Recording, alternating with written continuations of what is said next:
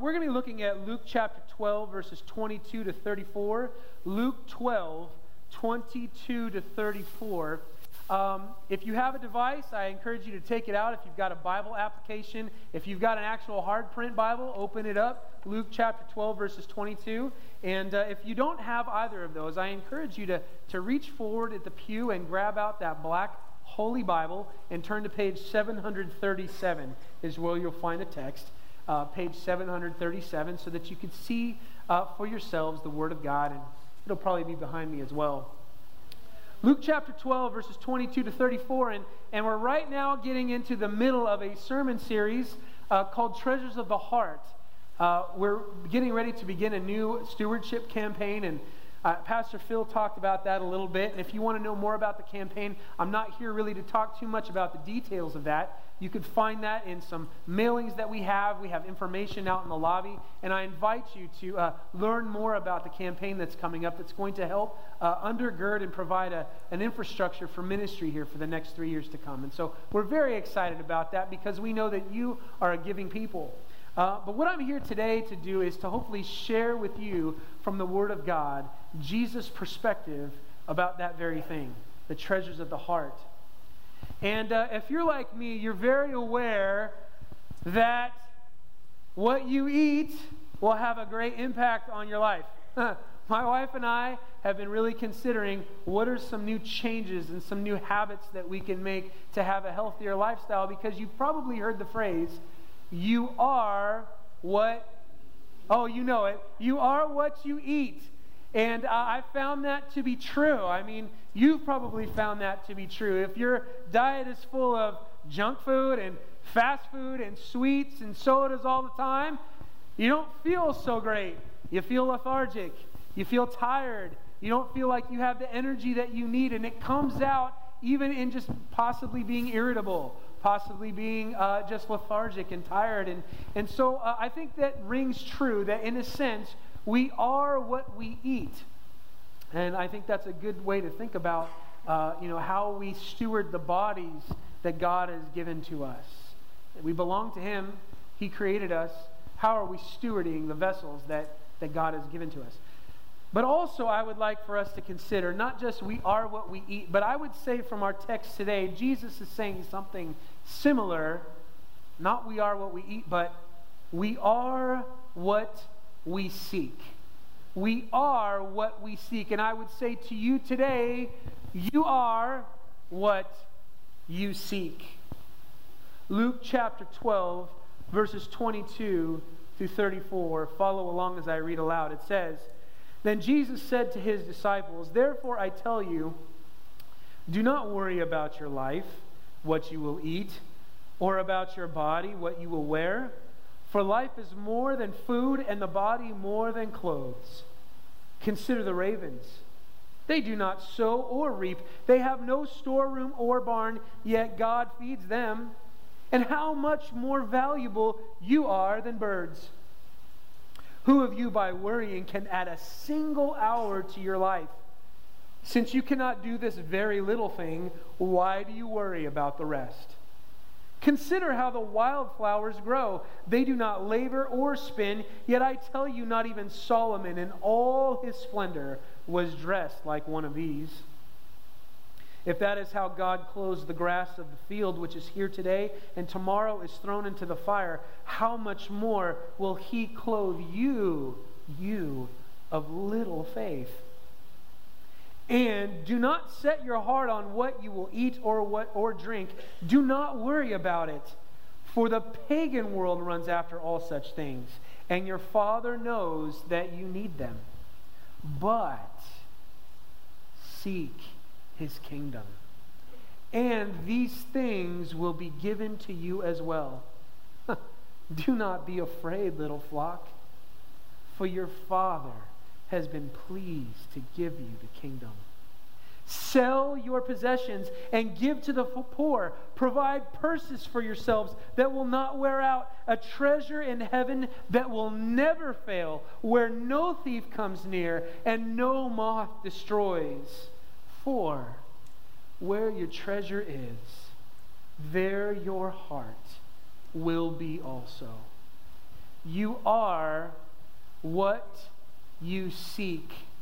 Jesus is addressing the idea of how we think about and how we manage our possessions. And Jesus is really just continuing on in this sermon. He said, therefore I tell you, and the reason he's continuing this on is because he just shared a story about a man who thought to himself, I've got so much, I've got so many possessions, I've got so much that will feed me and clothe me and provide for me. I don't want to lose it. I don't want to waste it. So you know what I'm going to do? I'm going to build bigger storehouses. I'm going to build bigger barns. I'm going to put all my stuff in there, and then I'm going to take it easy, and I'm going to relax because I have all that I need. And Jesus says, you fool. You fool. You thought that you could find comfort. You thought that you could find rest and peace in accumulating all that you could and sitting back and relaxing. But this day, tonight, your soul is required of you. And then who's going to be left to enjoy all that you've left behind? And then Jesus says, therefore, I tell you, stop worrying about your life. Stop being anxious about your life. And the word life there also can mean soul. Stop worrying about your life and your soul and your well-being. And he says this, do not worry about it, what you will eat, or your body, what you will wear. And so the first thing as Jesus is as he's showing us from this text is that you are what you seek. So stop worrying about possessions because your life is too valuable to be worrying about your possessions. It's too valuable. Verse 23 says, life is more than food, and the body is more than clothing. Now, Jesus isn't saying, don't worry about food, don't worry about clothing, but, everything else like shelter and, what's going to happen to you after you stop working, and you can worry about those things. No, Jesus is giving us an example that says food and clothing really encapsulates and summarizes all that we need to live. Stop living life as if everything is wrapped up in making ends meet, in getting what you need to eat, in getting what you need to wear. Life is more than food, and the body more than clothes. So stop worrying about your possessions. Your life is too valuable. And then Jesus goes into a little bit of some rhetorical a conversation here. It's almost like King Solomon's talking, and he even mentions Solomon here in a few minutes. But he says, consider the ravens. Think about the ravens, thinking about the birds. And this time of year, it's getting really light outside very early in the morning, and especially on a Saturday morning, you're kind of thinking, man, I'd love to sleep in, but those birds, they just start chirping. Hey, don't you know it's Saturday? Sleep in and get your food later. But they want to get up. Why? Because they're hungry, and they know there's food out there that I'm going to go find. Consider the ravens. Consider them. They didn't sleep in because they know God's got food ready for me. Now, I'm not saying that the birds know and are fully aware of God, but they know there's something out there for me to get. They don't build barns. They don't build pantries. They don't build huge sheds where they store all their food. They get up and they go and they get it. Consider the ravens.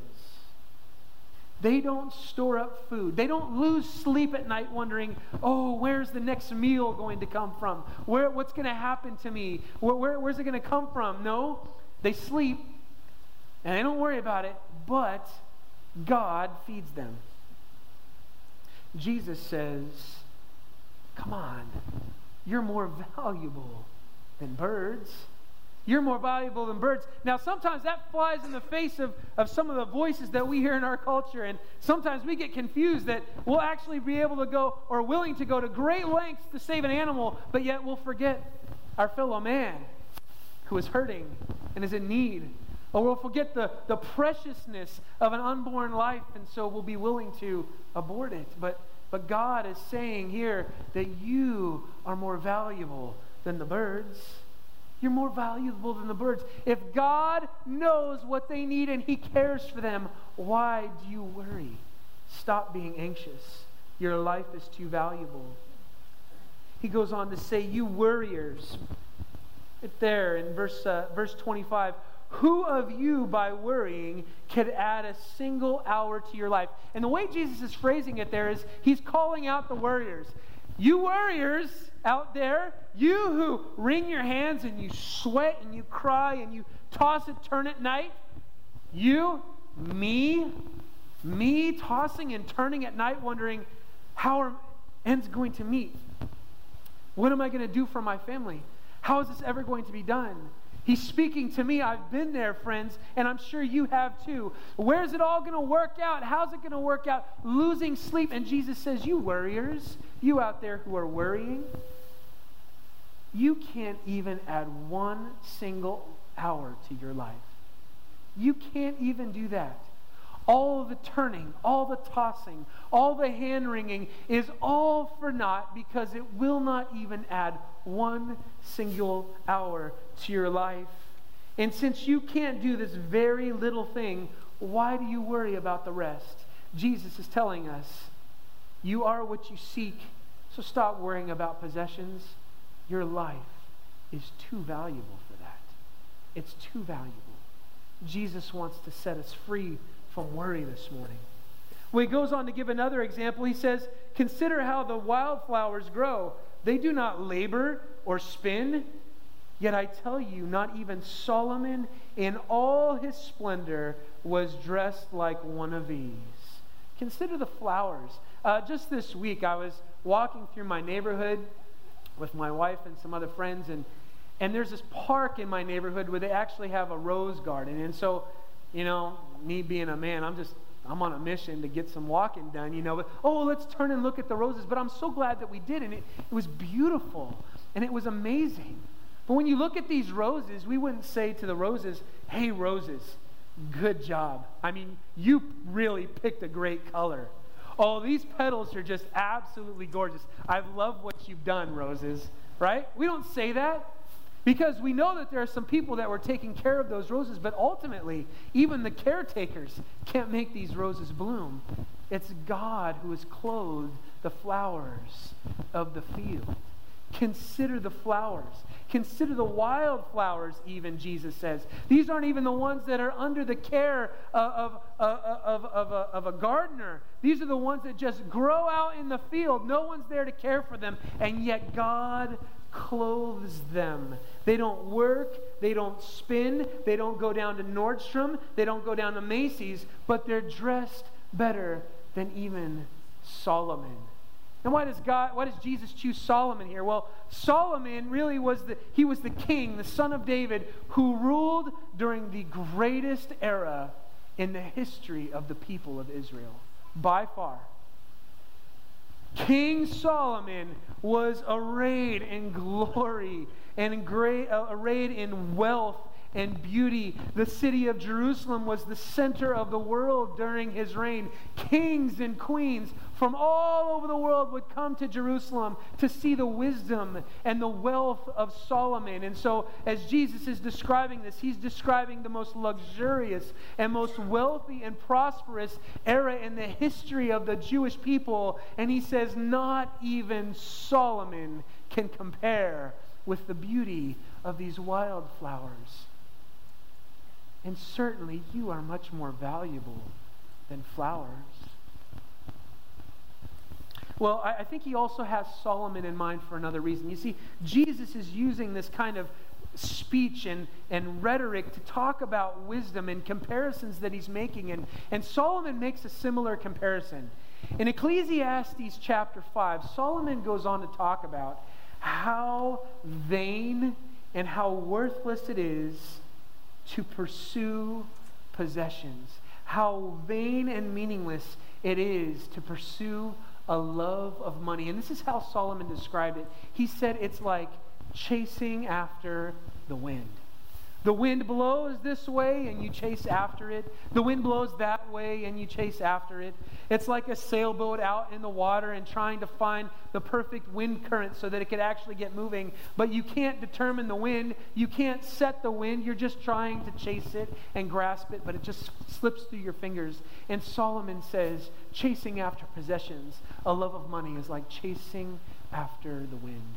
It's meaningless, it's hopeless, and it's worthless. And so Jesus says, not even Solomon in all his splendor was dressed like one of these. If that is how God clothes the grass of the field, which is here today and tomorrow is thrown into the fire, how much more will he clothe you, you of little faith? Jesus just got done addressing the warriors in the room, the warriors in his audience, and he tells the warriors, you can't even add a single hour to your life. And now he says, you of little faith. You see, worry isn't something that is to be noble or something to be looked upon as, well, hey, they just care a lot. No, it's a reflection of little faith. Little faith. And Jesus recognizes this and he calls it out in his audience. You are warriors and you have little faith. Little faith. Jesus says, certainly, you're more valuable than these. God knows that you need them, but it's like chasing after the wind. Friends, you are what you seek, so stop worrying. Your life is just too valuable for that. You're more valuable than the birds of the air. You're more valuable than the wildflowers of the field. You who worry, you of little faith. Well, Jesus goes on and now he says, don't just stop worrying, but stop seeking after possessions. Verse 29 through 30, Jesus says, and do not set your heart. Do not set your heart. Do not run after. Do not pursue. Do not desire these things. Don't let them be set up in your heart as something that you long for. Do not set your heart on what you will eat or drink. Do not worry about it. Why does Jesus say this? Why can't we? Well, here's why. For the pagan world runs after all such things, and your Father knows you need them. What does he mean by the pagan world? Literally, the term there is the nations of the world. But oftentimes that phrase, the nations of the world, actually means pagan idolaters. This is not just talking about the peoples of the world and different ethnic groups, but he's talking about those who are not of the Jewish faith, who believe in the one true God at this time, those who are outside, Gentiles, who bow down to idols. They actually bow down to idols made of wood and idols made of stone that cannot speak, that cannot see, that cannot feel, that cannot do anything for our needs. And yet Jesus is saying, don't be like them, those Gentiles who bow down to these worthless idols. These idols that cannot speak, that cannot talk. In fact, Paul says something similar. Those who follow Jesus cannot live like the idolaters and the pagan idolaters of the world. Ephesians chapter 4, verses 17 to 19 says, so I tell you this and insist on it in the Lord, that you must no longer live as the Gentiles do in the futility of their thinking. Well, what's the futility of the thinking of the pagans of this world who don't worship the one true God? Listen to this. This is how they're characterized, as Paul writes. They're darkened in their understanding and separated from the life of God because of the ignorance that is in them due to the hardening of their hearts.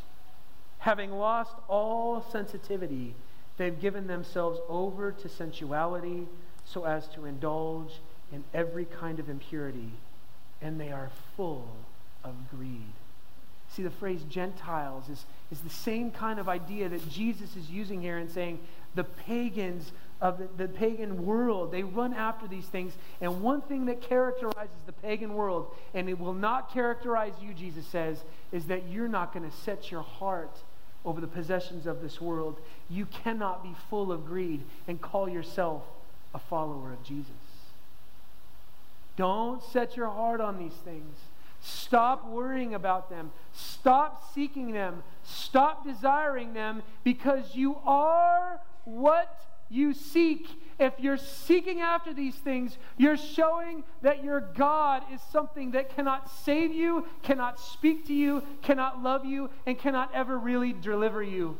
You're bowing down to the gods of this world, the gods of materialism, just like the pagans of the world do.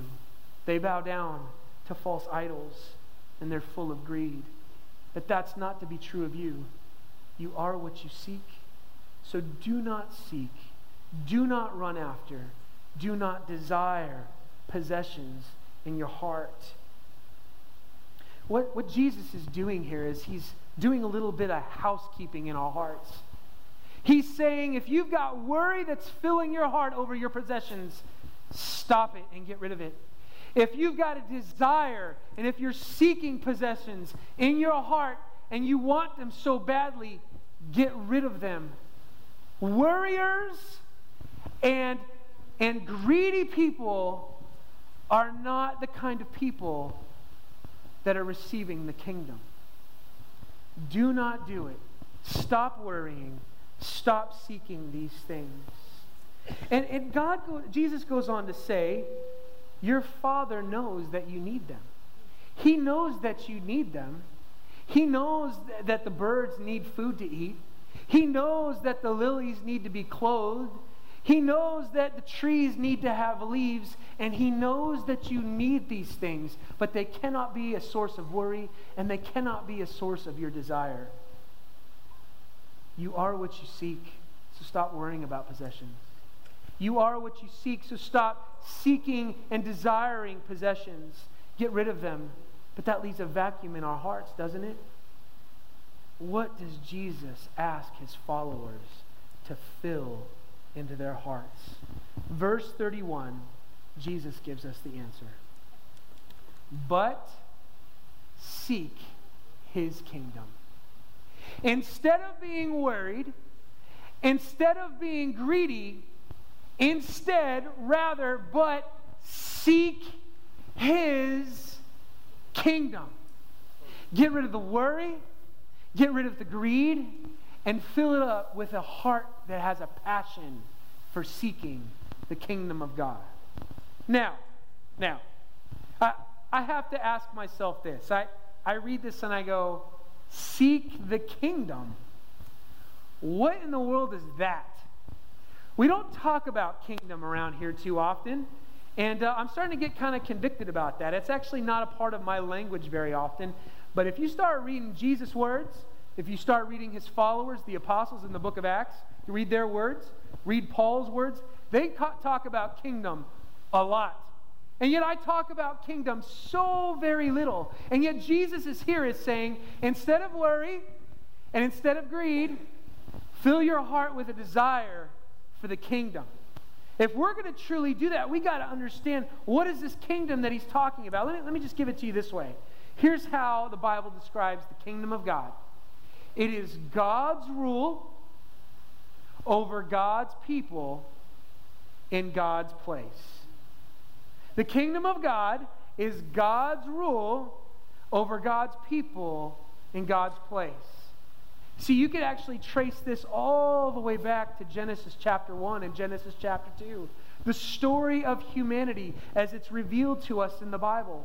When God created the first man and the first woman, and there they were in the perfect kingdom atmosphere of God. Perfect communion with God, perfect relationship with God, perfect relationships with each other. There was no heartache, there was no toil, no strife, no sin. There was just God, His people, in His place in the garden. And there they were living joyfully and pleasantly and wonderfully. But then mankind rebelled and sinned against God and said, I want to set myself up as my own king. And because of that, we were stripped from God's place. We were taken out of God's kingdom. We no longer wanted to be under his rule. We wanted to rule ourselves and make for ourselves our own kingdom. And it's been causing us hell ever since. But see, God's design for you as a human, for me as a human, doesn't matter what we look like. It doesn't matter what gender we are. God is calling all of us to his kingdom. And Jesus is saying, get rid of the worry, get rid of the greed, and instead seek the kingdom of God. Now, I think a big reason why we don't get this kingdom idea is that, we often think of a kingdom. Well, that's like, the British kingdom, right? The kingdom in Great Britain, where you've got a bunch of, got kings and queens and princes and princesses, and they're getting married and having babies and all this stuff. Or maybe we have some Disney movie in mind, right? A kingdom. So it's very foreign to us, especially as Americans. We love our democracy. We love our vote. We love being able to have a say in how things go. And I'm here to say I love the liberties that we share, but it is not the pinnacle of human government. The pinnacle of human government is being under God's rule with God's people in God's place. And God has sent his Son, Jesus Christ, who put on human flesh to say, I will be that divine and human king that will restore Eden to you if you would just come and put your faith and trust in me. You see, friends, I would venture to say we don't talk about kingdom very much. Sometimes I think it's because we like being more American than more than we like being Christian. It's time for us to appreciate the fact that God has invited us into this kingdom. And I want to be as great of an American citizen as I could be, but my allegiances, above all else, are loyalty to King Jesus and his kingdom. I don't want to miss God's rule. I don't want to miss being a part of God's people. And I certainly someday don't want to be isolated from his place where he will restore all the goodness of human and creative perfection and will be with him forever and ever. And sin will be eradicated and death will be defeated and will be in his presence forever and ever and ever. So now we read this text again and Jesus says, get rid of the worry. Get rid of the greed. Seek his kingdom. Seek his kingdom. If he's willing to restore Eden for you, friends, certainly, Jesus says, these things like food and clothing will be given to you. If he's willing to give up a son so that you can enter a kingdom, don't you think that he'd make sure that there's food on the table and clothes on your back? So the issue isn't whether or not I need food and clothing. The issue is whether or not am I seeking my own kingdom, which creates worry and greed in me, or am I going to seek his kingdom? And all these things will be added to you.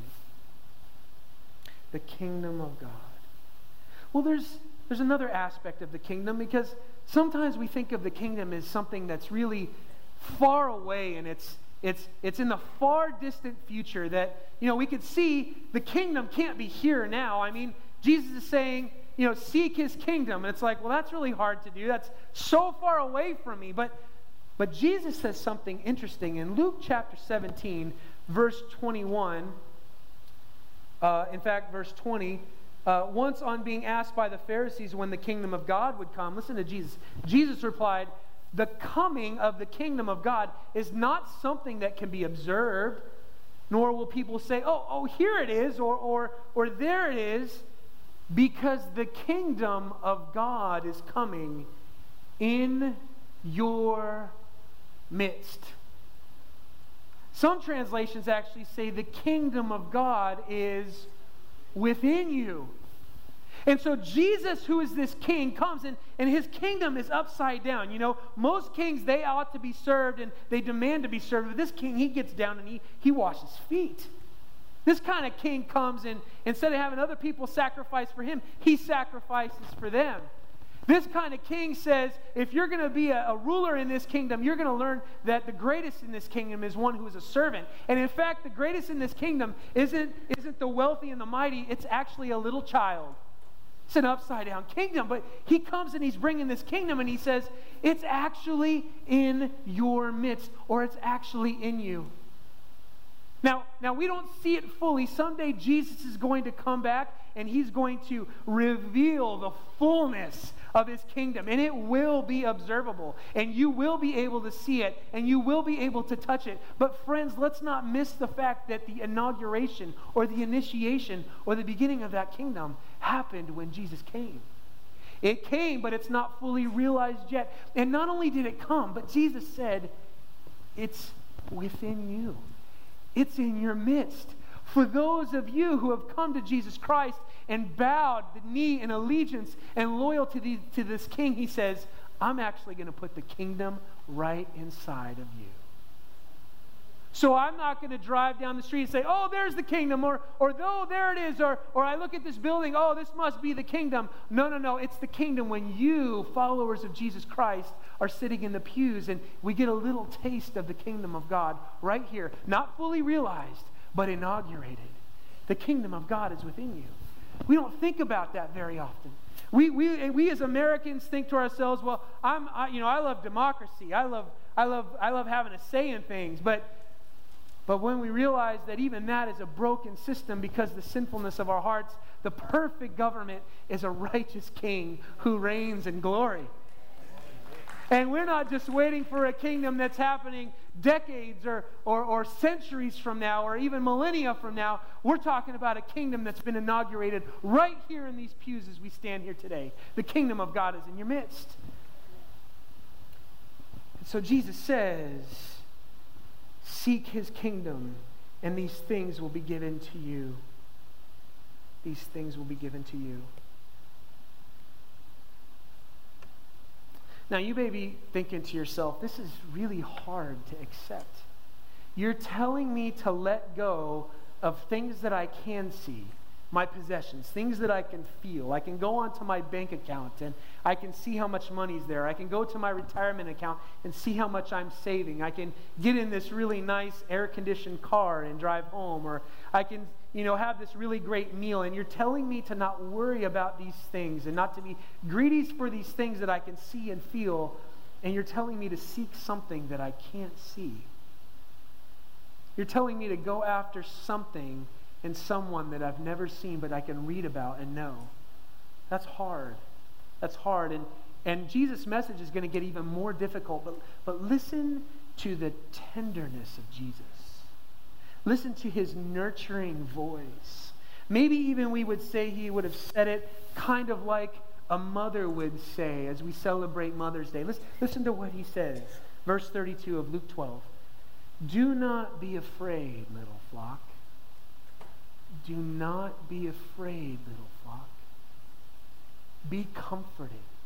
The words I'm telling you today should remove the fear from your hearts. Do not be afraid, little flock. Here's why. For your Father has been pleased to give you the kingdom. Your Father has been pleased. He's delighted in. He's enjoyed. He's excited about. He delights in giving you a place in his kingdom. And not just a place, but he says he's giving it to you. You can actually take comfort in knowing that I'm letting go of my possessions. I'm not worrying about them anymore. And I'm not going to be greedy. I'm not going to desire them anymore, but that might make us a little anxious, right? I'm letting go of things that I can't see. Don't be afraid, because the Father is pleased. He's delighted to give you the kingdom. What Jesus is saying here, friends, is for those that call themselves Jesus followers and have bowed in allegiance to Jesus and received him as their Savior, we are actually co-heirs with Jesus of this kingdom. Did you hear me? We are actually co-heirs of God's rule in God's place over his people. That's what Jesus said. He's pleased to give it to you. And just when you think, well, man, this kingdom sounds awesome, I ought to start working really hard for it. Like what do I need to do? Just tell me how much money I need to pay, or tell me how many good things I should be doing, or tell me how much I need to stop cussing, or maybe I don't know what I need to do. Tell me what I need to do. What do I need to do so that I can earn this kingdom? But Jesus says, no. He's not asking you to pry it out of his hands. The Father is pleased to give you the kingdom. Little flock, why are we worrying? Why are we staying up late at night and our hearts are churning over things that we can't hang on to when the Father is pleased to say, here, I'm giving you the kingdom. Little flock, do not be afraid. Do not be afraid. Well, I love this text up to this point. I really do. I love the fact that I can actually be set free from worry. I love the fact that I can be set free from a greedy heart. And boy, do I love knowing that I could seek a kingdom that the Father wants to give me. But here's why I think Jesus is being tender, and I think why Jesus is being so nurturing. Because if you take your eyes and look down at the text, look at what he says next in Luke 12:33. I'll say 32 again. Do not be afraid, little flock, for the Father's been pleased to give you the kingdom. Now Jesus gets into the response. Sell your possessions and give to the poor. Ouch. Sell your possessions and give to the poor. Jesus, I've been following you up to this point. I would be happy to hand you my worry. I would be happy for you to get rid of this greed that I have in my heart. And you know what? You just told me you want to give me a kingdom. And that sounds awesome. High five. Yeah, let's do it. Sell your possessions and give to the poor. Sell your possessions and give to the poor. Jesus, come on, you've got to be exaggerating, right? You can't be serious. I mean, he's using one of those techniques again where he's just exaggerating to make a point. We do that, right? Man, I've been waiting for you all day, and it's been like 15 minutes, right? We do that often to make a point. So Jesus has got to be exaggerating. He's got to be meaning give, 5%, 10% or something like that. Just, give a little bit just to make a point. Is that what he's saying? Jesus, you can't, it's got to be hyperbole, right? You're just exaggerating to make a point. Because I don't know if I like this part. Sell your possessions and give to the poor. Well, if you would, look over. Let's just take a moment to ask ourselves, what is Jesus saying? Is he really saying what we think he's saying? Luke chapter 18. Luke chapter 18, verses 18 to 30. Jesus encounters a certain ruler. A certain ruler, and verse 18 of Luke 18 says, a certain ruler asked Jesus, "Good teacher, what must I do to inherit eternal life?" And so that eternal life is really the kingdom. What must I do to be an heir with you of the kingdom? Jesus responds, "Why do you call me good? No one is good except God alone. You know the commandments. You shall not commit adultery. You shall not murder. You shall not steal. You shall not give false testimony. Honor your father and mother," and so on, as Jesus, I'm sure, is kind of implying here. And this ruler, he goes, "Man, all these I've kept since I was a boy. Not just started last week. I've kept these since I was a lad, since I was a boy.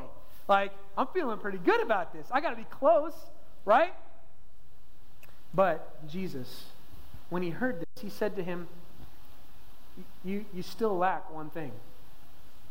Sell everything you have and give to the poor, and you will have treasure in heaven. Then come follow me. See, this ruler, he liked everything up to this point. This sounds great. Man, I've been doing this since I was a boy. Piece of cake. Just keep doing what I've been doing. But see, there was an idol in this man's heart. There was something that was inside his heart that Jesus had to expose, and he calls him, get rid of it and seek first the kingdom. Seek the kingdom. And here's what the kingdom looks like. Sell your possessions and give it to the poor. Don't be trying to set up your own kingdom. Don't be trying to do that. Instead, seek a different kingdom. And look at the response here. Verse 23 of Luke 18. But when this ruler, when he heard this, he became very sad. He became very sad, not because he didn't think he could live up to the laws, but because he was very wealthy. He was very wealthy. All this man could see, you're asking me to give it all up so that I get into the kingdom. But as much as I think that kingdom is awesome, I think my kingdom is more awesome. And I don't know if I can do what you're asking me to do, Jesus. I'm going to walk away. And he walked away very sad because he knew he couldn't have his cake and eat it too. He knew that receiving the kingdom that Jesus was offering meant that he actually had to destroy the idols that he saw were so precious in his heart. Jesus then looks at him. He looks at him. Not just talks to everybody. He looks at him and he says, how hard it is for the rich to enter the kingdom of God. Indeed, it's easier for a camel to go through the eye of a needle than for someone who's rich to enter the kingdom of God. Those who heard this asked, well, who then could be saved if the wealthy can't get in and the powerful can't get in? Who can get in? And Jesus says, with what is impossible with man is possible with God. And now Peter speaks up. Peter speaks up and says, we've left all we had to follow you. No exaggeration, no hyperbole. Peter is just saying, we saw it, this guy couldn't do it. He had too much, he was wealthy, but Lord, we've given up everything. Was it worth it, Jesus? That's what Peter's asking. Was it worth it? Did I make a bad choice? Should I go with this guy instead and go back and get my wealth back? And Jesus says, truly, I tell you, no one who's left home or wife or brothers or sisters or parents or children for the sake of the kingdom of God will fail to receive many times as much in this age and in the age to come, eternal life. Jesus he's saying, this isn't exaggeration. This isn't hyperbole. I mean what I say. Until you deal with the idols of the heart, you will miss this kingdom. You will miss this kingdom. And Peter, you may feel like you lost it all. And it's hard and it's difficult. But I'm telling you, it's worth it, Peter. It's worth it. It's worth it. But this man blew it. This man walked away. This man was not willing to repent of the idols of his heart. But there's another man that comes one chapter later. Luke chapter 19, verses 1 through 10.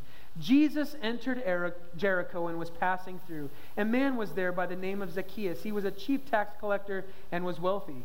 He wanted to see who Jesus was, but because he was short, he could not see over the crowd. Hey, this Zacchaeus, he wanted to see the king. So he ran ahead and climbed a sycamore fig tree to see him, since Jesus was coming that way. Here comes the king, man. I got to see this guy. When Jesus reached the spot, he looked up and he said to him, Zacchaeus, come down immediately. I must stay at your house today. So he came down at once and welcomed him gladly. All the people saw this and began to mutter, he's gone to be the guest of a sinner. But Zacchaeus stood up and said to the Lord, listen to this. Look, Lord, here and now I give half of my possessions to the poor. And if I've cheated anybody out of anything, I will pay back 4 times the amount. Now, Zacchaeus was not earning his way into heaven, but what he was telling the Lord, Lord, I feel like I'm on the doorstep of the kingdom, and I've tried to build up my kingdom all my life. In fact, I've done everything I can. I've worried about it, and I've been greedy to the point that I've even stole it from my fellow man. But I'm telling you, I want to lay down these idols of the heart because I came to see you. I came to see the king, and would you let me into your kingdom? What does Jesus say to him? Jesus said, today salvation has come to this house because this man too is a son of Abraham. For the Son of Man came to seek and to save the lost. Jesus is confronting two different people, and he's not beating around the bush. He's not just giving hyperbole. He's actually saying you must be willing to let go of your possessions if you're going to call yourself someone who is an heir of the kingdom. Because what you can't do is say, well, I like God's kingdom, but I like my kingdom too. There is no both and. It's either or. What will you give up to receive the kingdom, and is it worth it? That's what Jesus is asking. And he's not asking with just some rhetorical device, some hyperbole, some exaggeration. He means what he says. Friends, if we're not willing to let go of the possessions, the things that are just like chasing after the wind, the things that keep us tossing and turning at night, the things that fill our hearts with greed, if we're not willing to leave them at the door of the kingdom, we cannot come into the kingdom of God. But, oh my friends, you'll be missing God's rule over God's people in God's place. Jesus goes on to describe what we would be investing in by willing to let go of these possessions and invest in the future. He goes on to say, back in Luke chapter 12 now, 12, 33 and 34, sell your possessions and give to the poor. Provide purses or money bags for yourselves that will not wear out. A treasure in heaven that will never fail, where no thief comes near and no moth destroys. Friends, when you invest in the kingdom of God, when you're willing to leave the idols of our hearts, there is no need to worry. There is no need to feel greedy. It's never going to run out.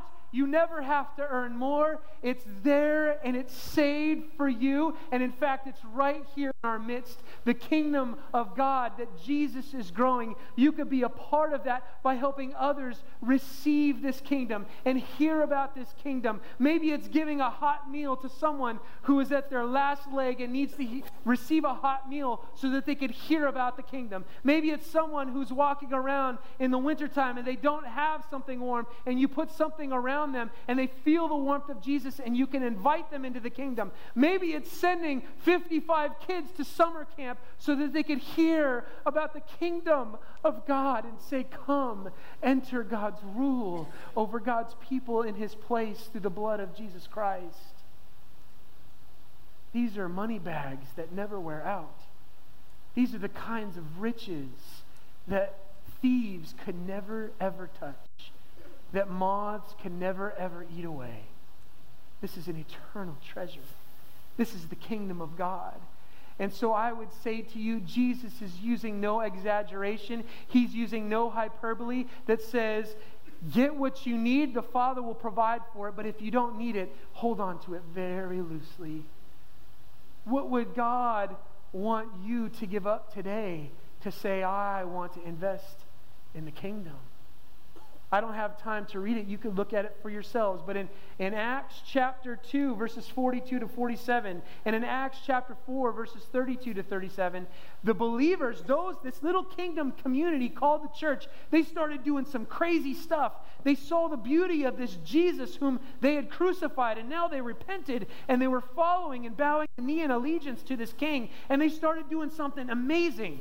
They took their investment properties and they sold them and brought the money and laid it at the apostles' feet so that it could be distributed to those who had need. That is crazy. But this is the kind of lifestyle that the king calls for those who want to enter into his kingdom. Ridding ourselves of the idols of the heart and laying up treasures in heaven. And he concludes by saying in verse 34, where your treasure is, there your heart will be also. Friends, if our treasure in this world is in this world, we're going to keep tossing and turning. We're going to keep being filled with worry. Jesus says, stop being anxious. If our treasure in this world is in this world, we're going to keep seeking and chasing after it and running after the wind. Jesus says, stop seeking the things of this world, but seek the kingdom of God. Little flock, if this is worrying you today, Jesus is saying, little flock, the Father is pleased to give you the kingdom. I close with a story that Charles Spurgeon shared as he was teaching this text and preaching it. He says this: I remember hearing of a crossing sweeper. Now, I had to look up what a crossing sweeper was. Crossing sweeper in the 19th century in London was someone who helped clean up a place for you to cross the street. Now, that sounds really kind of silly to you, right? But back in these days, you had a lot of dirt and a lot of mud and a lot of horse stuff in the road, right? And so it was filthy. The roads were filthy because of just the nature of what the roads looked like. And so these cross sweepers would be crossing sweepers. They were people who were at their last leg. They had no money, they had no jobs, and so at the very least what they could do is hopefully find somebody who's dressed in nice clothing, and they would sweep away the road to provide a clean path for them, so that especially like ladies in beautiful dresses and stuff, they wouldn't have to get themselves and their beautiful shoes filthy as they cross the street. And so Spurgeon says this: I remember hearing of a crossing sweeper who was pursuing his humble vocation with great diligence. He had a valuable broom, which he would not have lost or spoiled without much grief. It was his source of living. To him, the few pence that purchased it were of great importance. But someone, a solicitor of the town, tapped him on the shoulder and said, "My good friend, is your name so-and-so?" And this man said, "Well, yes." And did your father live in such and such a place? And the man said, "Well, yes." And then he went on to this man, the solicitor said, "Does your brother live in such and such a place?" And the man said, "Well, yeah, he does." He says, "Then I have the pleasure to tell you that you've come into an estate worth 10,000 pounds a year. Equivalent for us would be millions upon millions of dollars annually. You are the inheritor of this estate." Spurgeon goes on to say, "I've been told that he walked away without his broom, and I can hardly doubt it. For I do not think that I should have shouldered the broom myself if I'd been in his position. Oh, Christian," Jesus would say it this way, "oh, little flock, let me pluck you by the sleeve and tell you of princely possessions for which you may well turn aside from your present paltry pickings. They are not worthy to be compared.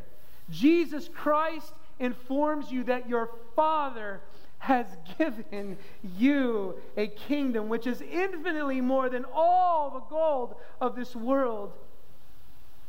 You may well say, let those who will fret about these earthly things, I will not. I have a kingdom in reversion." It's almost as if Zacchaeus is saying, I'm willing to let it go because I've met the King and he's allowed me to enter his kingdom. Thus doth Christ put to sleep one of his people's fears. Friends, little flock, Jesus would say, God wants to set you free from worry, from greed. He is pleased, the Father is pleased to give you a kingdom. Sell your possessions, hold on to it loosely, and invest in a treasure that will never fade away. Will you be willing to give up the broom that this world has to offer so that you can receive the inheritance of the kingdom of God? Let's pray. Father, we thank you that your Son called us a little flock. Today, I feel that these words are hard to hear, but I hear the nurturing and loving voice of our Savior call us his little flock. Your Father is pleased to give you the kingdom. Father, please forgive us that we don't talk about the kingdom enough. We don't think about it enough. We don't study it enough. We don't work on its behalf enough. Father, help us to see that you are pleased to give us this kingdom and that it's worth more than anything else this world has to offer. Father, I for one, and I pray that there are brothers and sisters, fellow heirs of the kingdom today that would say, Lord Jesus, we happily trade in our brooms for a kingdom that will never fade away. Help us as you grow our hearts to be more generous, to be holding on loosely to the things of this world. And for those today, Father, that are enslaved to worry and enslaved to greed, oh, I pray that you'd set them free, that they wouldn't be like the ruler who walked away sad, but their hearts would be full of joy as they realize that they can leave the idols of their heart at the door and they can enter the kingdom of God. Father, help us to be a people who live for the kingdom of Jesus Christ. We lay our brooms at your feet. We want to enter your kingdom. It's in the name of Jesus Christ. Amen.